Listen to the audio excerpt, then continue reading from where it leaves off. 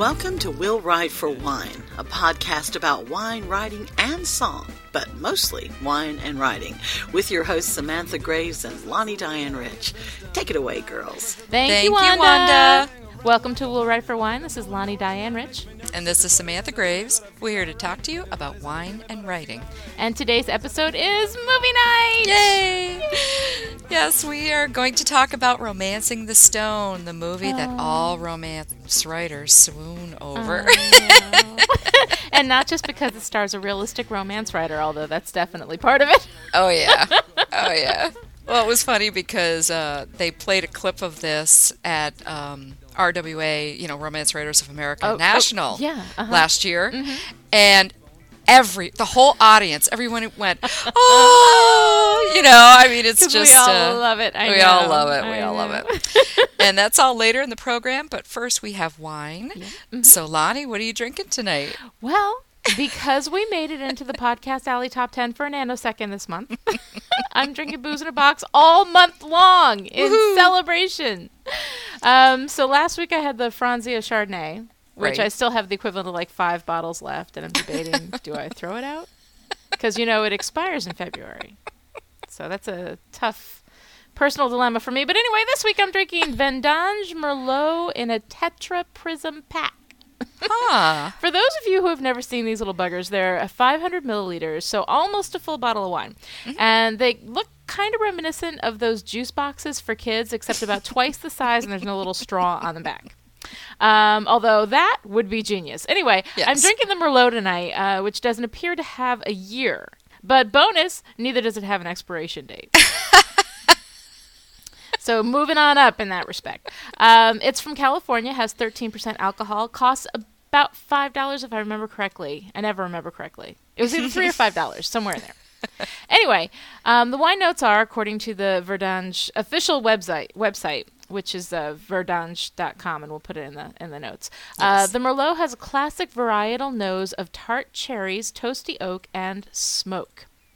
A medium plum color, it is very dry with herbal and red fruit flavors and light to medium tannins and body. A youthful wine with soft oak and medium acidity. Sounds pretty good. There's no leather. Yeah.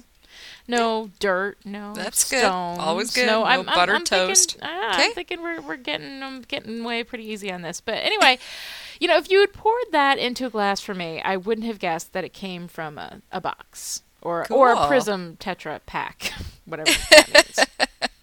And this is one instance where the wine notes actually match perfectly the wine itself. It's very tart, very dry. While I usually like my reds just a tad sweeter, I have to say it's not bad. It's extremely flavorful. It's really, a mouthful when you take a sip.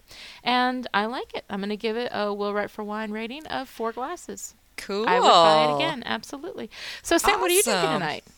Well, tonight I'm drinking a 2004 Giacomo Mori Palazzone. Keep going, you can do it.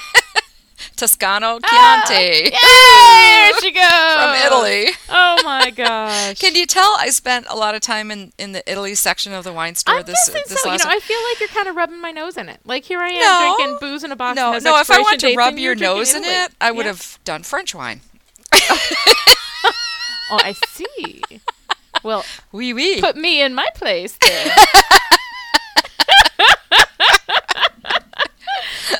And we love the French, you know that. Oh, of course, yes. Okay. They have a website on the bottle that doesn't work. Oh, no. Don't you love it? Yeah, I know. So from winecountry.com, rich, dark, and chock full of black cherry fruit, it is an appealing and rich Chianti that is refined and avoids the cynical manipulation of many modern producers. What? Honest to God. Cynical manipulation? Of modern producers. Okay, so I'm like, whoa, a little social commentary there or something on the site, but... cynical what? I have no idea. Who's being cynical with their wine? No idea. How are you cynical with wine? Well, and the thing is, I mean, have all the wines that we've been trying been cynically manipulated? I don't know. I'm guessing.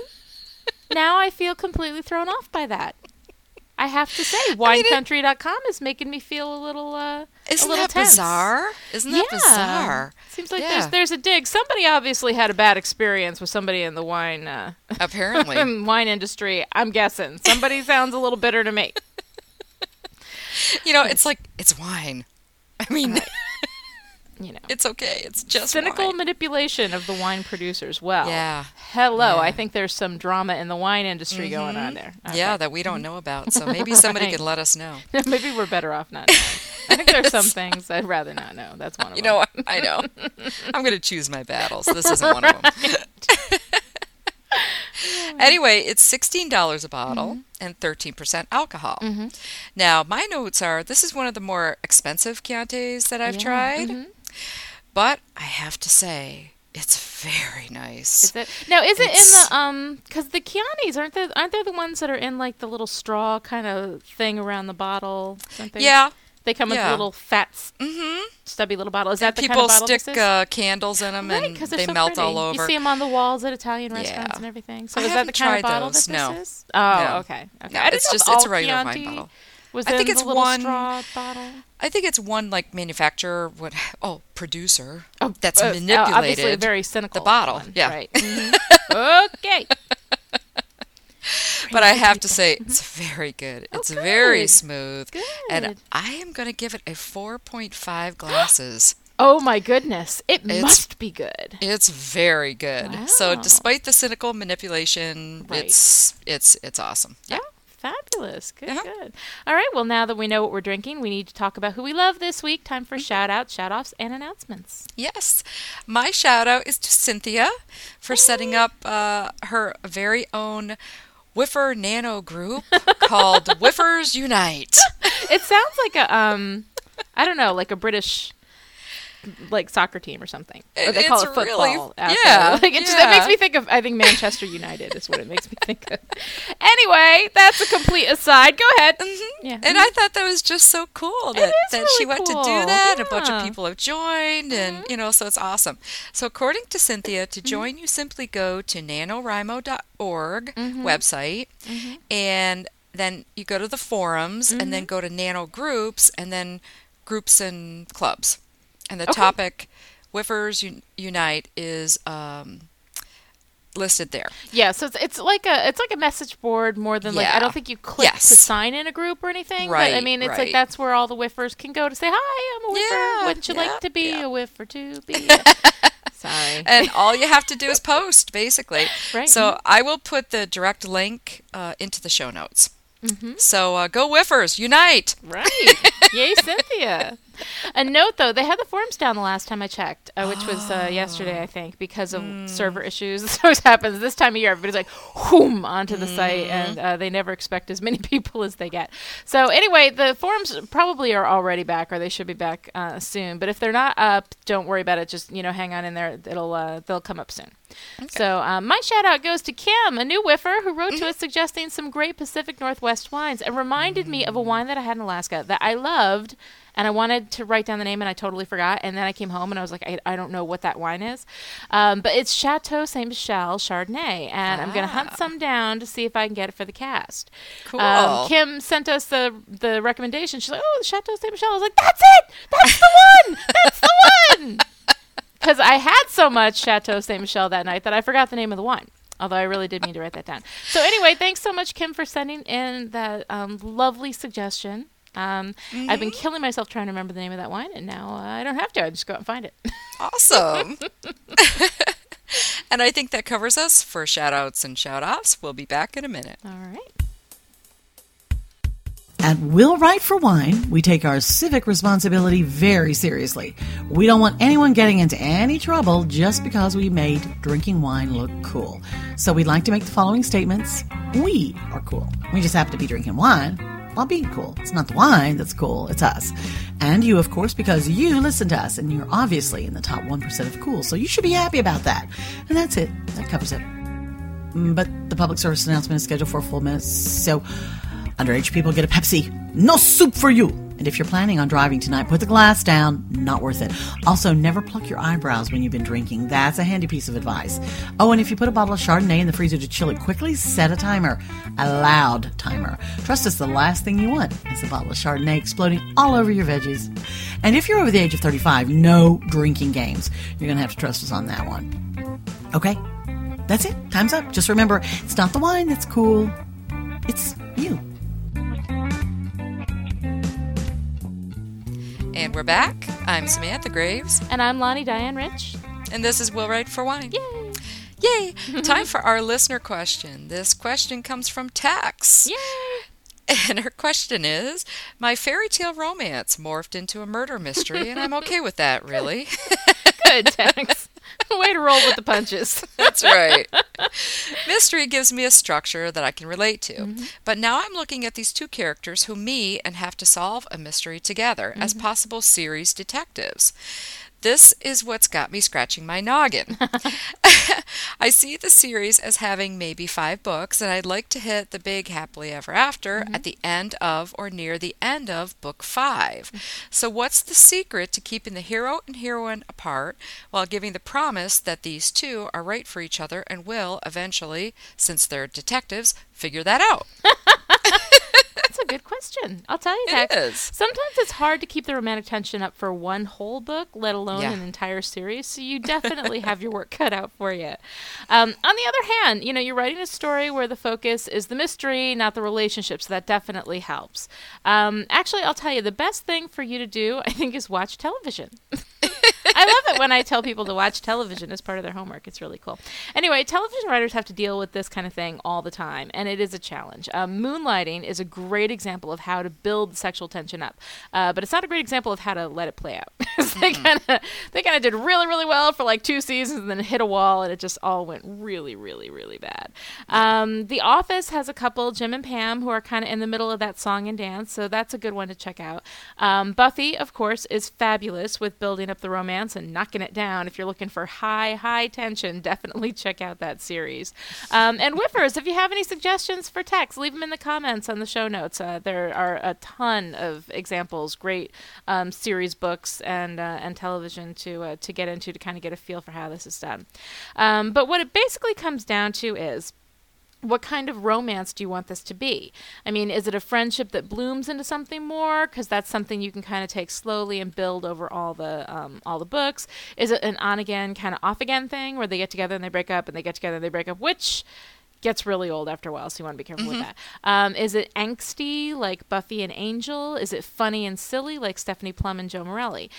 Basically, your answer about what to do lies in what kind of romantic story you're telling. But with every great couple, for one book or for a series, it has to be believable. The reasons why they're not together. If they're not together, there needs to be a really good reason why not that the audience can get into and understand. Otherwise, it just gets irritating. The better your reasons for them to be apart, the more fulfilling the story will be when they overcome those obstacles and finally get to their HEA. Yes. Excellent. That's a really good answer. Thanks. Did I answer it this time? Because I'm batting a lot like better 500 than I'm going on that. I think you nailed that one. Oh, yay! 5 books is a long time to keep your characters apart. I'm challenged with doing it in one book, you know? But then again, we write romances. Right. Where that's really the focus. I mean, if it's not the main story, if it's a murder mystery, if it's something like that, I think you can pull that off a little easier. So. And like Lonnie said, check out TV shows to see how they handle this. I'd also mention Northern Exposure. Oh, right. And X-Files. Oh, yeah. Those are really good. Yeah.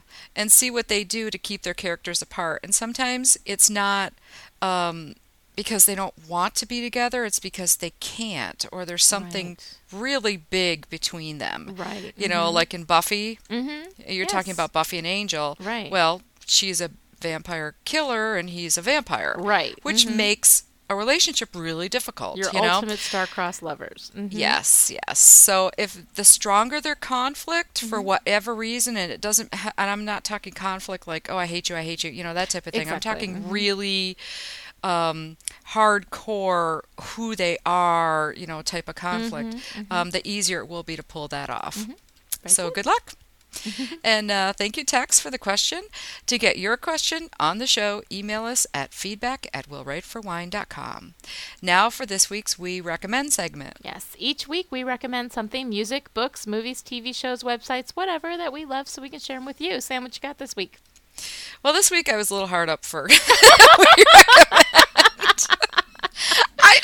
it's not like I don't have good stuff happen to me. It's just that I just couldn't think of anything good to recommend. So what I'm going to recommend is online shopping for the holiday season. Yay!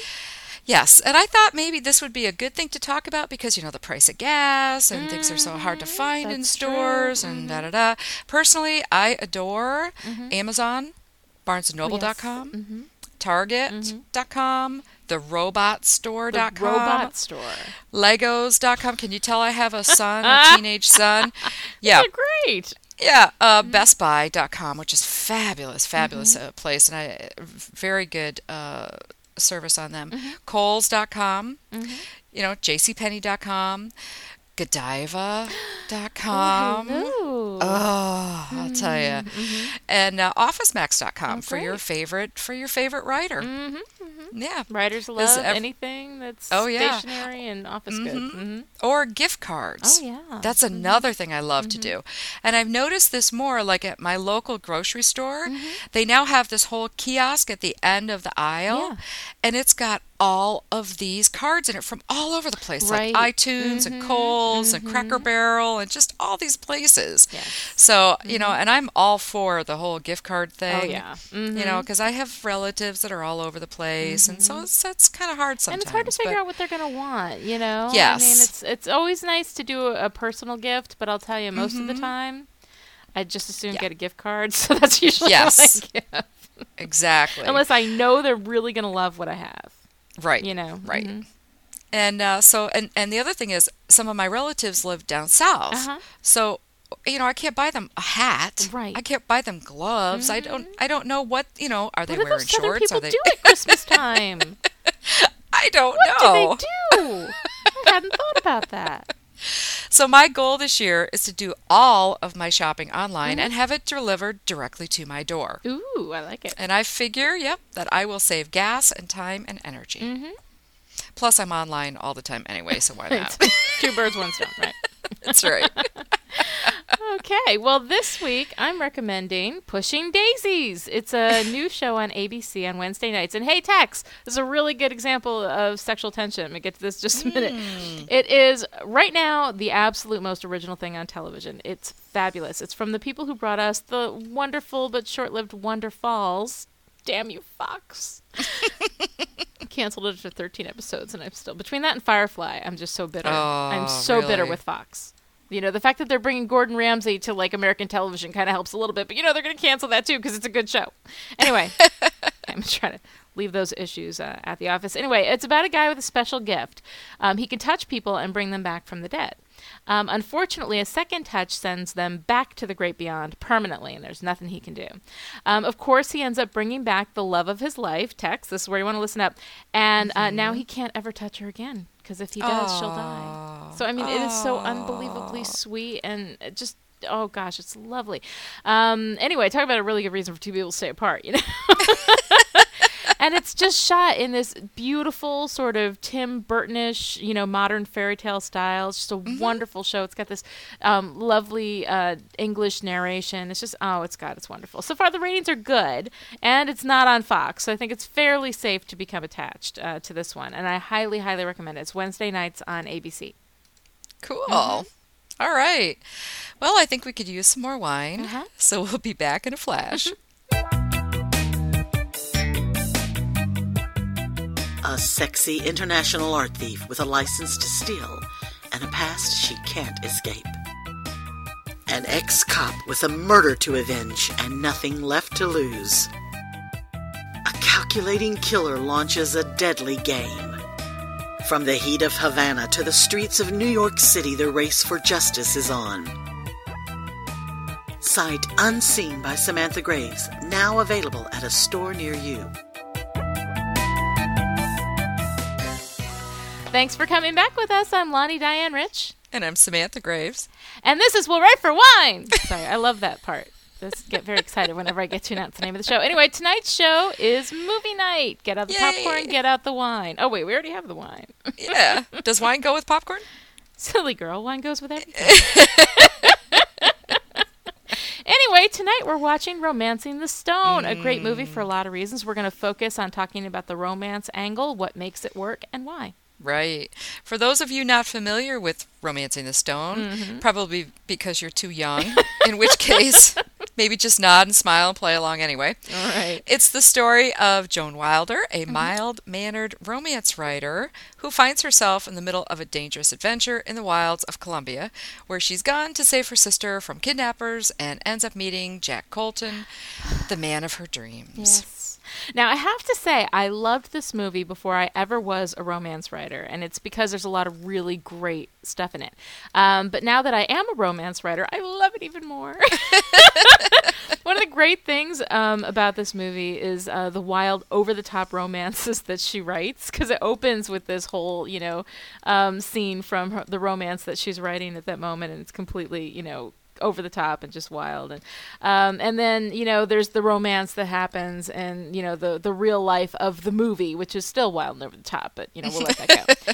But usually I hate movies that mock romance writers, but for some reason I just love this one, and I think that the woman who wrote it was a woman named Diane Thomas. I think that maybe she was a romance writer or knew some romance writers or, whatever, because she just totally got it. So right. Oh, yeah. And I don't think she mocked it. No, I don't think so. I don't think so. And I think that's the reason why it's okay, Right. So, but anyway, we're going to start the discussion by pulling a few scenes and then talking about how this is such a classic romance. Right. So the first scene I want to pull is when Joan finishes her book. Oh.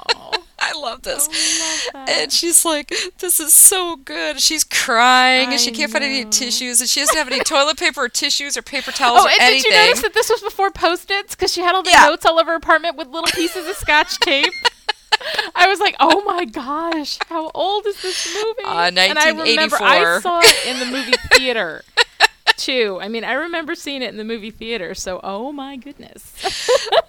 So, and it opened, like you said, with, her romance novel and all that.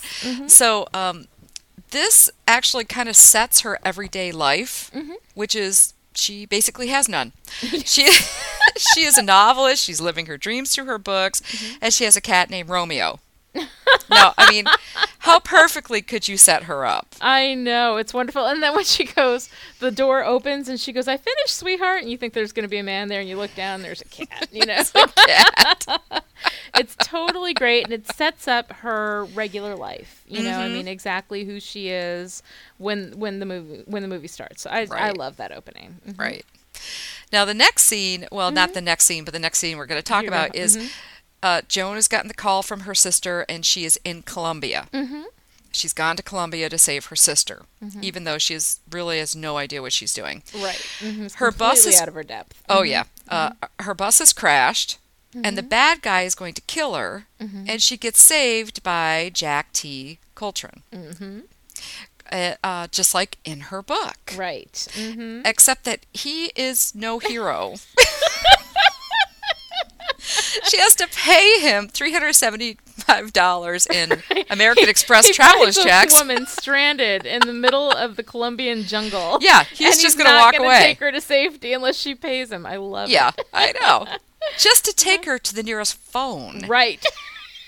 I mean, $375 for the phone. He won't even. $375 was a lot back then. Yeah, in 1984, sure. Yeah. And he won't even carry her suitcase. So here she is in her high heels and her pearls and her suit and everything. Oh, man. and then she's like so far behind, and he asks her if there's anything in the suitcase that's valuable. She goes, "Oh, my clothes and stuff." And he takes it and he throws it over the cliff. So, I mean, you've got this wonderful juxtaposition between the hero that she imagines, and then like earlier in the story, before she goes to Colombia, there's that scene in the bar with her editor. you know, where her editor takes her out to the bar and Right. they look at all the different men and she's like, this one's no good, that one's no good, this one's no good. She's trying to set Joan up with somebody, you know, and Joan's just like, oh no, I know my Jesse is out there. That's the name of her hero in her book. Yeah. He's out there somewhere, you know, and she's got this very romantic idea of the hero, you know, and Right. then this guy comes in and just shoots all those ideas to hell. Which is one of the most wonderful things about this movie is that it knocks down those expectations so well. It's really great. Right, right. Now, the next scene I want to talk about is when the bad guys show up Right. and Jack bolts. I know. Tries to leave her behind. And he says stuff like, so did you wake up this morning and think, today I'm going to ruin a man's life? And my other favorite, romance novelist, my ass. I know. But I love that scene, though, because at the time when he's doing that, and he's basically, you know, like shooting at them and trying to, you know, hold them off, they look behind him and there's a pre-Columbian, like, bridge that's just so old. And, like, you know, and so he's like, oh, we're never going to get across that. And he's just trying to hold him off and everything. And so while he's yelling all this stuff at her, she's actually trying to go across the bridge. Right. And then she accidentally grabs onto a vine and goes across and ends up in the woods. And just, I love that scene, too, where the vine takes her in and just jumps her on her ass. She's just like, oh. And then he turns around and sees that. And he's like, oh, good idea. Yeah, and then he slams into the the cliff wall. cliff. And while he's trying to drag himself up, she's taking out this little mini liquor. bottle I of know. booze, Oh, and she's God, I drinking know. it. That's great. It's a really, really great scene. Oh, you know, because it God. shows that she's got more in her, I think, than Yes. she gave herself credit for, that anybody else gave her credit for. Exactly, Yeah. exactly. Yep. Now, the next one I want to talk about is the night they spend in the abandoned airplane. This is where they get drunk Yep. and they get high because they're burning the pot. Because all they've in the got fire. is pot, right? And this is where they swap stories. They kind of swap life stories, and Jack gets his first whiff of a really, really good payoff. Right. And he tries to convince her to find the treasure instead of just giving up the map, Which because is what then the she'd ransom guys want. The map. right, and then she'd have more to bargain with. But she doesn't care. Yeah. She doesn't care. All she cares about is their sister, but he does. Yeah. This could be his big payoff. So all of a sudden you have conflict. Right. Exactly. Because they have two different goals there. Right. Now, see, up till that point, they could have had something going, but now all of a sudden, you know, they're pulling back. Right. They're pulling back. So the next scene I want to talk about is Joan Wilder. Joan Wilder. I love that. Have you ever been recognized anywhere?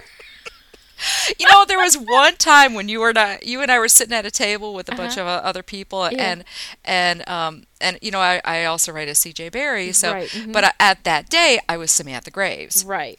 and then I mentioned something about my C.J. Berry that's books, right. and the lady across from me looked Her at me, eyes and she's like, "You're C.J. Berry." I'm I like, know. Oh my yeah, gosh. because that you was never know really how to react to cool. that. Right. All right, But so that was cool. that was really But that cool. really was That the only time really it's cool. ever happened. But this scene is so great. And I love Alfonso It Rao, is. who's Oh, so yeah. fabulous. I love him. And this is where Jack discovers that there's a lot more to Joan Wilder than he originally thought. Right. You know, she surprised him by going across the bridge. She surprised him when he was hacking through the forest with a machete. Yeah. And he's like, here, you take a turn, because she was like, you know, on him, are we going to go any faster? Are we Right. stopping or whatever? And she actually does. She Yeah. picks up the machete and she starts going. So there's Right. more to her, and he starts to build some respect for her. Right. Right. The next one I want to talk about is in the village, when he learns that there's a Xerox machine in the hotel where he can make a copy of her map. Right. Except that she's going to take a bus in the morning and she doesn't need him anymore. So Yep. she's got her phone. She doesn't need him anymore. So what's he do? He offers to take her to dinner. Yes. And then they go dancing, and then he seduces her. Or does he? We're never really sure what his motives are. I think we know that he seduces her. It's just why he seduces her yes, that we're exactly. not really sure. Because then they have this really nice, tender moment, and they're in bed together, and she's talking, and she sees him. She actually, because she starts to see him.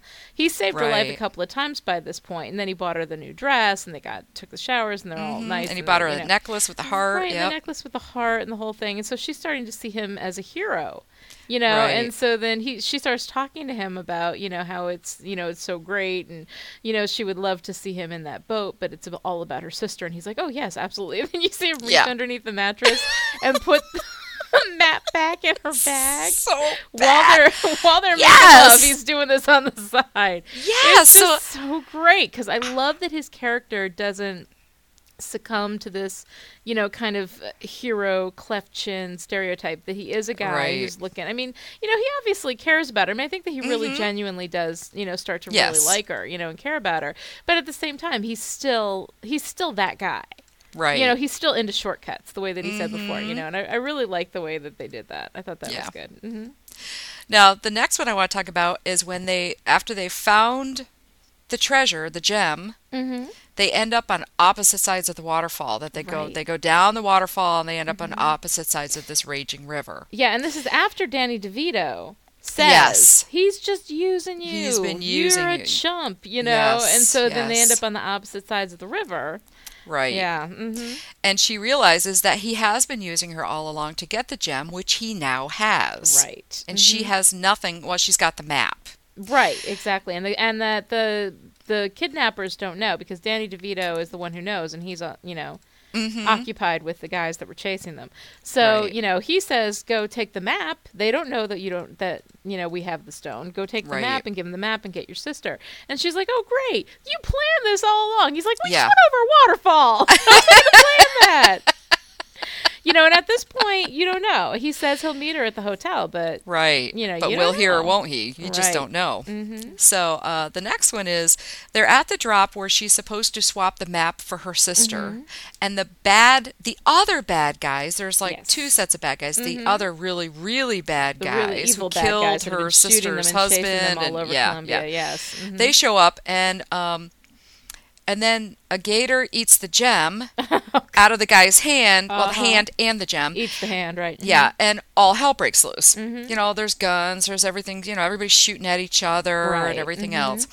So first, Jack goes after the gator, because the gator swallowed the gem. Right. Joan and her sister pretty much left to fend for themselves. Which I love. Yeah. So he's got the gator by the tail, and he's trying to keep it from dropping into the harbor. It's trying to go off the dock into the harbor, and he's afraid he'll lose it. So then Joan yells for him as the bad guy is trying to kill her. And this is a really, really bad guy, so, it's pretty serious.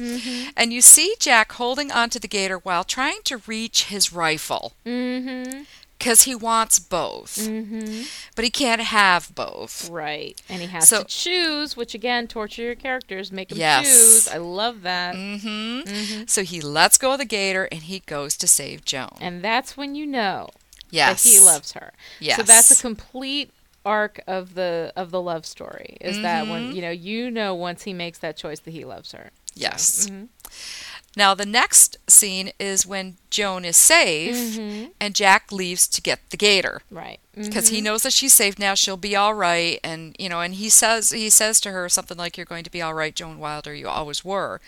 And that's the one line I didn't like in the movie. Yeah, that one was just a little.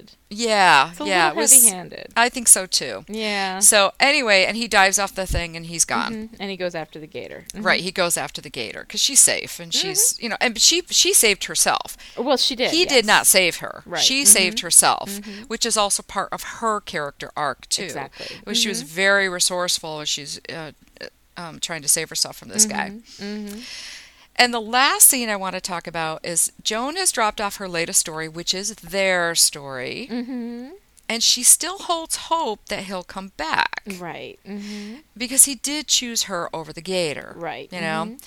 But it's funny because she is now a more confident and a stronger person. Right. You can and tell you can by tell the way because she her hair walks is down and she wears her makeup better. Yes. Well, that's how they always do it in all the movies. Like, you can tell the woman is confident by the status of her hair. Well, also when she's walking through the city and the guys are Right. trying to sell her teddy bears and she's stuff, and she's just laughing and blowing them shying off, away you from them know? the way that she was. Exactly. Right. And Yeah. she walks right through them. Before she was going around them, and now she Right. walks right straight through. And then she turns the corner, and there's Jack and his boat. Oh, I love that. I know. The boat he named Angelina for the character in her stories, Yeah. which I just loved. I know, and then she climbs up and he's got the Yeah. boots on. The alligator boots. So awesome. Right. Well, I love that because of the way that it follows the romance, but it doesn't sacrifice either of their characters, because in the end, you know, even once she was safe, you know, he loved her and everything, but once she was safe, man, he went after that gator because that's who he is. Right. You know, it's when you make somebody completely change and they become a completely different person because of love or whatever has totally changed them, that it becomes you know, really tacky and just not believable, and you can't believe in those characters anymore. But I mean, this was great. You know, when he had to choose, he chose Joan, but when he didn't have to choose anymore, he went back after that gator. Well, and she also chose to go back and write her novels. Right. Mm-hmm. You know, So I mean, she chose could her own life. Mhm. Yeah, she chose her own life. So this is very interesting. Yeah, so yeah, I liked it. I liked it a lot. Yeah. So, did you notice that she wrote for Avon? You know, I didn't notice it until you said it. I didn't know it. In the opening, they've got the posters, and I saw that little Avon thing. I was like, oh my God, she writes for Avon. But you know what's also really funny, too, is that her relationship with her editor, and I don't know how things were in the 80s. Maybe it was different in the 80s, but I know that now that is an agent-author relationship. Oh, yeah. They go out drinking looking for men. Well, not that I do that with my agent because we're both married, but you know what I'm saying? Like, the editor-author relationship is just a little more, I don't know. Well, I guess if you've been working with one editor for a really long time. Yeah, but would you leave your cat with your editor? I don't think so. No, I think my editor would take my cat. But you know, I don't know. It's just the editor-author relationship, like it's really the agent-author relationship. Anyway, that doesn't. Who cares? Why am I talking about that? I don't know. Anyway, that's just one of the little things I noticed. Anyway, what I think is that every writer should absolutely watch this movie because the romance is fabulous, you know, and I love the way they dealt with romance and built it up and everything. But there are so many things in this movie that that are just so wonderfully done that I think every writer should really watch it and pay special attention. Nothing at all in this movie is wasted. There are no throwaway lines. There's nothing. When Ralph, that's the Danny DeVito character, and his cousin Ira are talking, you see Ira focusing on the crocodiles. I don't know if they're crocodiles or gators. I should. My father-in-law's a herpetologist. No I idea. should know. I think they were crocs. Oh, but were I don't they? know. Okay. They could have been gators. I have no idea. No, apologies anyway, to whatever they were, alligators the everywhere. nasty little dinosaur vestige animals. Anyway, but anyway, so that gives Ira a sense of personality. Like Ralph is all, you know, we're gonna get caught. We've had enough. We've already done enough. And he's like, one more job, and he's always saying, look at those snappers, and it gives that character such a great sense of who he is. You know, that he doesn't worry about stuff. He doesn't, you know, he wants to do this one last job, and that he's also obsessed with this nasty, you know, animal that could kill him. You know, it just says a lot about that character. But it's not just about him and the crocodiles, because the crocodiles become, or the gator, whatever, become very important later on. In the movie. So anyway, I think that's neat, is that they used that element, but everything serves a dual purpose. You know, they never write anything in a scene and it only serves one purpose. You know, everything is a multitasker, which I think is a fabulous, fabulous thing. You know, also when the editor was telling Joan that her books do very well in these macho countries, you know, when she's talking about that, that's a setup for later when, you know, Alphonse Arau loves her books and reads them. Do you, Joan Wilder? This is Juanita. I read her books to you on Saturdays. I'm like, oh, Juanita. And all the guys put their guns away. But I mean, that sets that up perfectly so that when that happens, it's actually believable because it was set up earlier. But at the same time, her editor was saying that because she's talking about how the country is dangerous and Joan isn't ready to go out there. So, I mean, there's two different uses for that one line, which I think is really fabulous. And that's one thing that this movie does really, really well. You know, no time is wasted at all in the setup. In the first 20 minutes, we know that Joan is timid, that she's single, although there are no anvils. You know what I mean by anvils? And they're all over movies today. Movies today are so horrible because they're all written by like 12 different people, and it's terrible. But anyway, like there's this one point where the guy on the street is trying to sell her the monkey, where she's really shy in the beginning, with the street vendors, and he's saying, "Oh, your boyfriend will love it. Your boyfriend will love it." And in a movie written today, then she would say, "Oh, I don't have a boyfriend," and the focus would be completely on that, and we'd be like, "Oh, we know she's single now," Whereas what happened in there is that this is happening on the side, and she's not saying, "I don't have a boyfriend." She's saying, "Oh, I don't need that." And then meanwhile, while that's happening, we're watching the big bad guy break into her apartment. So they're and using kill the that super. moment. Right, so they're using that moment to kind of get us two different things that are going on, and so we get the idea. All right, she's single. She doesn't need the monkey for kinky sex with her boyfriend, so that's great. But she doesn't come out and say with the camera on her and the big lighting, like, "I don't have a boyfriend." You just know that she's alone, which we already knew anyway from the beginning. But I think that it's nice that it's not really Anvilicious. So we know that her brother-in-law is in Colombia. We know that he's dead, hacked into pieces. We see Joan's sister get kidnapped. The kidnappers set up that this is their last job. They set up the crocodiles or the gators or whatever it is, and we'll see the bad guy, Zolo, kill her super and break into her apartment. Right. All that in the first 20 minutes. That is only 20 pages of script. That's amazing. It's about a minute a page in script. I mean, it's unbelievable. It's so impressive. And the other thing is that we're talking about classic mythic story structure. We start in the old world with all the problems of the old world. We know that she's timid, that she's single, that she can't find love, that she writes about love. We know everything about her world, There's the call to action, when her sister calls up and says, "I need you to come out and do this." There's the refusing of the call where she says she can't go to Colombia, and then her sister says, they're going to kill me, they're going to cut me. And then she decides she has to leave the old world for the new world.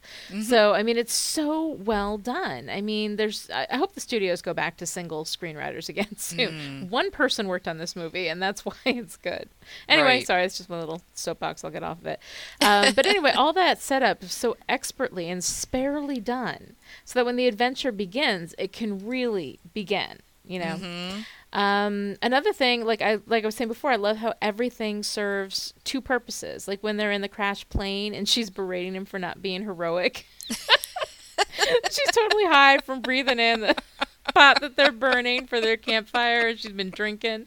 And it's a big moment in the romance storyline, where they're fighting. And there you have, you've got your conflict, is that he's one kind of guy, she's a different kind of person. They have this complete conflict. She's talking to him about what a true hero is, what a true hero does, and that, he's just this total mercenary. And then he's not even looking at her. She starts yelling at him because she's like, "Would you at least have the common courtesy to look at me when I'm talking to you?"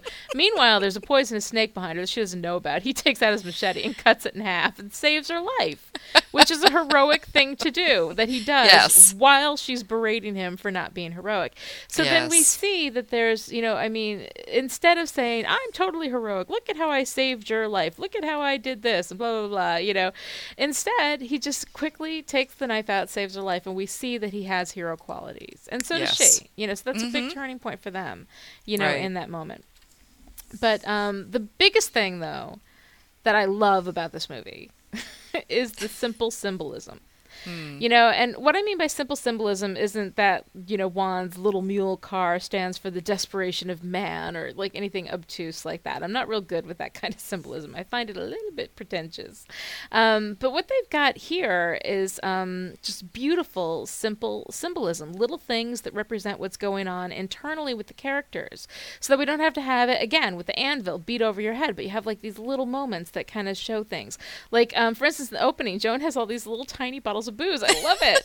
She's got all these airplane bottles of booze. She will not cut loose and buy a whole bottle. Instead, she's got like 20 little tiny ones, And she keeps her life, so that, shows you she keeps her life in these tiny little manageable segments. She never really cuts loose and gets wild and drinks a whole bottle. She can never get them open also, which is really cute and funny. I mean, you notice in the beginning how she's got like the pliers and she's trying to get it open. She can't get it open. And it's a really cute and funny moment right in that really great opening, but it also serves a purpose later. When they're in the crash plane, Jack offers her a huge, big, life-size bottle of booze, and she takes it and drinks. So it's the first time you actually see her drinking from a full big bottle, right? Right. So that's a big moment for her. But then in that exact same moment, we see she still can't open the jar of olives. She's taken a step in her development, but she still hasn't gotten all the way. Right. And then toward the end, when they find the statue that the gem is hidden in, she's the one who figures out how to get it open and get the treasure. But she still isn't the one who opens it. That's Jack. Mm-hmm. Then at the end, it's Jack that gets the crocodile open to get the stone. Now, it bugged me a little that Joan never actually opened anything for herself. Well, she did. When did she open anything? After she swung across the vine, across the river, she opened her little bottle. She couldn't open it. He took it from her and opened it. Oh, no, I thought she was drinking it. Did she get it open? I thought she did, but... After that, I thought he took it from her. I thought he took it from her. She was trying to get it open. Well, he did take it from her. Oh, but maybe I think he just took it from her to finish it. Okay. Yeah. Well, then she did finally open the little one, which is good. Yes. But she still couldn't open the jar of olives. And then at the end, Jack goes and gets the crocodile open to get the stone. Mm-hmm. So, it kind of bugged me that she didn't have a big, even though she was the one who figured out that the stone was in the thing, I would have really loved it more if she had been the one. Rather than saying, "Oh, Jack, I used the statue," where she would smash it, and he would, and then he would be like, "What?" And then she could explain. But I would have loved to have seen her open it. But in the end, though, actually, I think what that did was that she knew how to do it, but Jack was the one to open it. It's kind of showed their partnership. It was a symbolism for their partnership, and that he could open things for her. Simple things like that can tell you so much about your character without you having to beat anyone over the head with anything or, say things straight out like, "Oh, look at me, I can never open a bottle," whatever. Yeah. You know what I'm saying? There's just so many ways that little simple things like that can be placeholders in your story for something that means so much more. Right. And so that's one of the things that I love. I'm so glad we watched this movie right now because it's such a great example of all the things that I want to do in my writing. And it's not easy. It's not easy to remember all this stuff. I mean, you talk about it, it's like, "Oh, this is so great. I love the way it's done." But when you're actually writing something, to be able to kind of think about everything in that way, I mean, it's really hard. So I'm so glad I watched it right now before I'm about to, really dive hard into another book. Right. So that I can kind of think about all those things, like what I can use for placeholders for what it is that I'm trying to get across. Right. So I think that that's a really good thing. I love that. And we both watched this movie today. Right. Because it had been a long time since I'd seen it. Yeah, me too. Mm-hmm. And so it was very nice to... I'd forgotten, as I'm watching it, I'm like, God, I forgot what a good movie this was. I know, me too. I mean, I thought that... Because, I originally saw it when I was a kid. I was 13 or 14 or something when it came out.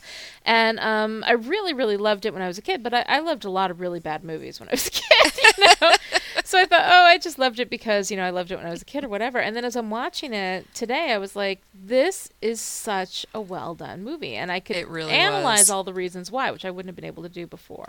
Right. So I really enjoyed it on that level. And I'm so glad that, because when you love a movie and you watch it years later and you're like, "Oh, wow, that's crap," and you can't enjoy it anymore the way that you first did. Well, I just love that this movie stands up. Yes. So it stands the test of time, even after 1984, so it's 23 years old, and it's still a great movie. It is. It's fabulous. So. All right. Well, it's time for more wine. I think so. We talked a lot. We're parched. We're going to take a quick break, and we'll be right back. Flynn Daly needs a drink. Under pressure from her father, she's agreed to move out of her South Boston neighborhood and run the inn left to her by her dead aunt. Problem? It's in the middle of upstate New York, where there's nature and bugs and no public transportation. The cute bartender keeps giving her attitude, and she's getting visits from her Aunt Esther, even though she's dead. Jake Tucker needs a break. He's sure that Esther Goodhouse was murdered, but he can't find any proof. If cozying up to Esther's niece gets him the information he needs, so be it. But once he gets close to Flynn, he decides that some investigations are more fun with a partner. Crazy in Love by Lonnie Diane Rich. In stores now.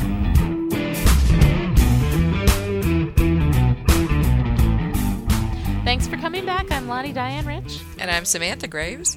And this is We'll Write for Wine. It's my favorite part, I'm telling you.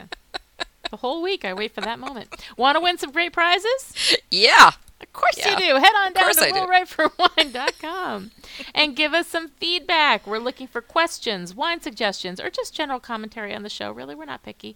Each month, all eligible entries will go into a wine bucket. At the end of the month, we'll pull a name out of the bucket to win a fabulous prize. Yeah, that's right. Yeah, a little enthusiasm. The end of For a long week. October, I know, it has been a long week. For October, we are giving away a signed copy of Crazy in Love by Lonnie Diane Rich. Woohoo! And your very own, or our very own, Will Write for Wine refrigerator magnet. Right now, Which it's are ours. so It could be cool. yours, though. Yeah. It could be. Yeah. Okay. How cool is that? Oh, okay. So my turn. There we go. It's very cool. So it's right there in the script. All you have to do to enter is send us email at feedback@willwriteforwine.com or comment on the website. We will announce the October winner on our first November show, so send in your comments and suggestions now. Right, and up next we have the weekly win. Okay, do we get worse at that every week or better? I don't know. It's like the only singing portion of the show, you know? Oh, is that singing? Are we supposed to be singing? Well, it's because we kind of hold it, so I don't know. Yeah, maybe not so much. Maybe we shouldn't have the singing portion of the show. So, Sam, how'd you do this week? Well, I signed up for Nano. Yay! I love listening to last week's episode, too. You were like, you want to do it? And I was so like, what? I listened to it. I've never, heard myself genuinely surprised before. I was really surprised I actually kept it a secret right up to that moment. Because you know me, I have such a hard time doing that. Never would have occurred to me. I mean, I never would have guessed in a million years that you would be doing Nano. I am so excited about this. You've no idea. Well, and of course I found out I might get revisions or copy edits right in the middle. So we'll see how it goes. Yes. Yep, never fails. I figured out some of my Nano book. I did more revisions, and Lonnie helped me with the back cover copy for Out of Time. Which is some fabulous back cover copy, if I do say so myself. It was really good. A really good team. Yeah, I think so too. We worked together on that. We pulled it together, and I think it was really some fine work. So I'm pretty happy with that. Excellent. So, and that goes on your list too. So. Oh, good. I get credit because I didn't do anything else this week. I signed up for Nano, did some work on a book, did some of my part-time side job. Plus, I'm getting ready to go to Ohio for a convention all next week. So I'm very excited about that. That'll be fun. So all next week, I get to hang out with some really, really good friends that I haven't seen in a really long time. I'm very, very excited. Awesome. But aside from that, I'm really glad you're giving me credit for your back cover copy. I did some back cover copy. Woohoo! That's 172 words, I believe, when it came down to it. So yeah, it was awesome. And now it's time for this week's Random Etc. segment where we do whatever we feel like because it's our show. This week we're going to do our 5 favorite quotes about romance and love, staying on theme. Oh, I love this. Okay, know. I'll start. Okay, yeah. I'll start. Okay. That's my favorite. Romance is dead. It was acquired in a hostile takeover by Hallmark and Disney, homogenized and sold off piece by piece. Matt Groening, who's the creator of The Simpsons. I don't know if that was from an episode of The Simpsons or if it was something that he actually said, but at any rate, it's really funny. It is funny. Mine is, sometimes the heart sees what is invisible to the eye. Aww. H. Jackson Brown Jr. Jackson Brown. Jackson. Is that the singer? Isn't there a singer by the name of Jackson Brown? Not the same guy, right? Okay. No, I doubt it. All right. How about love is the triumph of imagination over intelligence? H.L. Mencken. Can you tell who's the wise ass here? It's all right. I'm gonna get sincere here pretty soon. Okay, go ahead. All right. Mine is, you can't blame gravity for falling in love. Albert Einstein. Oh, I thought that was hysterical. That is cute. You can't blame gravity for falling in love. That is cute. All right, so my next one is, true love comes quietly, without banners or flashing lights. If you hear bells, get your ears checked. Eric Siegel. I like that. I like it. Mine is, forget love, I'd rather fall in chocolate. Oh, yeah! Author Anonymous. You're a wise ass, too. See, it's not just me. I I like it. All right, my next one. Love is a smoke made with the fume of sighs, being purged, a fire sparkling in lovers' eyes, being vexed, a sea nourished with lovers' tears. What is it else? A madness most discreet, a choking gall, and a preserving sweet. William Shakespeare. Cool. You know, I'm not talking in verse for anybody but Shakespeare. Yeah, exactly. I love him. I mean, I know it's totally cliche and stupid. Everybody loves Shakespeare, but I love Shakespeare. Love him. All right, go ahead. Mine is, love doesn't make the world go round. Love is what makes the ride worthwhile. Oh. Franklin P. Jones. Oh. Isn't that nice? I like that one. That is nice. I like that. Love is not altogether a delirium, yet it has many points in common therewith. Thomas Carlyle. How true. How very true. I like it. And my last one is, nobody has ever measured, even poets, how much a heart can hold. Oh. Zelda Fitzgerald. Oh. I love that. It's very That nice. is nice. Yeah. I like that. Now I'm all inspired and I know. happy. Yeah. That's very nice. Of course, it could be the wine, too. But, whatever. It's probably the wine. And that takes care of this week's Random Etc. It's time for a refill. Woohoo! We'll be even happier when we get back. Well, the show's almost over, and I'm sure you're really sad about that. But now you don't have to wait another week to hear from Sam and Lonnie, because we've got websites open 24/7 and ready when you are. Morning, noon, or night. For Lonnie, be sure to stop by the newly redesigned LonnieDianeRich.com, where Lonnie's latest books and news will be regularly updated. Right, Lonnie? Also, don't forget to drop by dogsandgoddesses.com, where Lonnie is collaborating live on the web with New York Times bestsellers Jennifer Cruzy and Ann Stewart. It's like a reality show with writers, which is really much more interesting than it sounds, so check it out. For more information on Sam, click your way on over to SamanthaGraves.com for her latest news and giveaways. I think she's better about updating. Yeah, that's right. There are also links to her blog, her MySpace page, and the website for her alter ego, CJ Berry, author of award-winning futuristic romances. And don't forget to stop by at willwriteforwine.com for links to our joint MySpace page, our Cafe Press store, and all the cool things we talk about during the show. By the time you're done with all that, we'll be back in a new podcast next week. Everybody plays and everybody wins. Well, it's time for last call here at Will Write for Wine. Thanks for hanging out with us. Right, keep sending in those wine suggestions to us at feedback@willwriteforwine.com or leave them in the comments on the website. Send good wine suggestions to Sam. Me. Send cheap wine suggestions to me. Lonnie. Also, don't miss our cool Cafe Press store where you can get all sorts of fun Will Write for Wine. There we go. How long have we been doing verbal sobriety this? test. Gee. We're not changing the show title. That's right. Will Write for Wine merchandise. Was there one night where you called it wine shindice? Probably. Merchandise. I swear I remember that, but I I can't like specifically that. remember what I might just put that in there. We might just so I change can, it for good. Yeah. We'll so write I can for actually wine say it. shindice. All right, I'll drink. You can finish. Okay. Check out our new items like the Wine Notes book and the refrigerator magnet and the really cool mouse pad. And they make very nice Christmas or holiday gifts or whatever. Okay. The link can be found in the right-hand column at the website at willwriteforwine.com. And don't forget to vote for us at Podcast Alley. Your votes count new every month. So if you voted in September, you can vote again now. And you guys Yes. have been. You're so cool. I know. We're still at 35. I know. Don't think we don't go there every day. Every day. obsessively, Like, at where least are we? once a day. And yeah. every time you guys do a little sweet comment down at the bottom, we just we get like all email excited. each other. Did We you see do. the latest comment? Did you see somebody said something nice about us? We love you people. Our entire feeling of self-worth is in your hands. No pressure. Anyway. That's right. And you can always review us at iTunes, no matter what month it is. Yeah. But even better than votes, blogging. Our Word of the Blog contest did a lot of good for getting our name out there. So if you have a blog, give us a mention. The more popular we become, the more cool you are for getting it on the ground floor. That's right.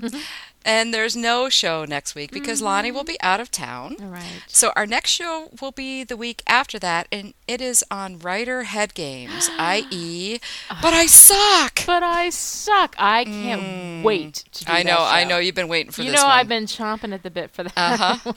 I'm a little afraid. We will probably fight. Because we always fight when we talk about this. But we'll get into that later. Just trust me, I'm going to make you work for it. Anyway, it's all about making time to write.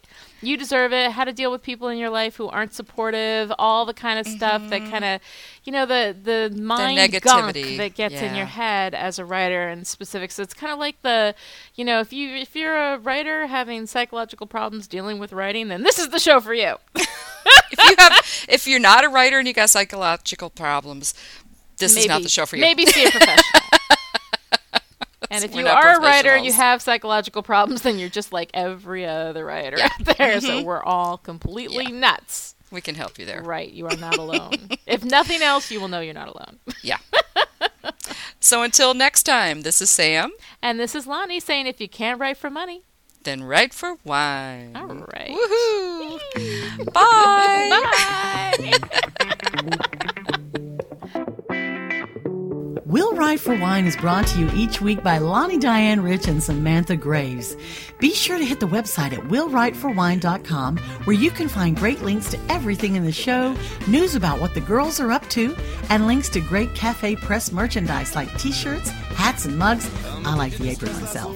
Also, don't forget to friend them on MySpace at myspace.com/Will Write for Wine. Music provided by the good folks at the PodSafe Music Network, music.podshow.com. And if you enjoyed the podcast, please tell your friends. And go vote for Lonnie and Sam at Podcast Alley or write a glowing review at iTunes. Remember, there's good karma out there. Vote for them at Podcast Alley. Come back next time as Johnny Depp's soulmate.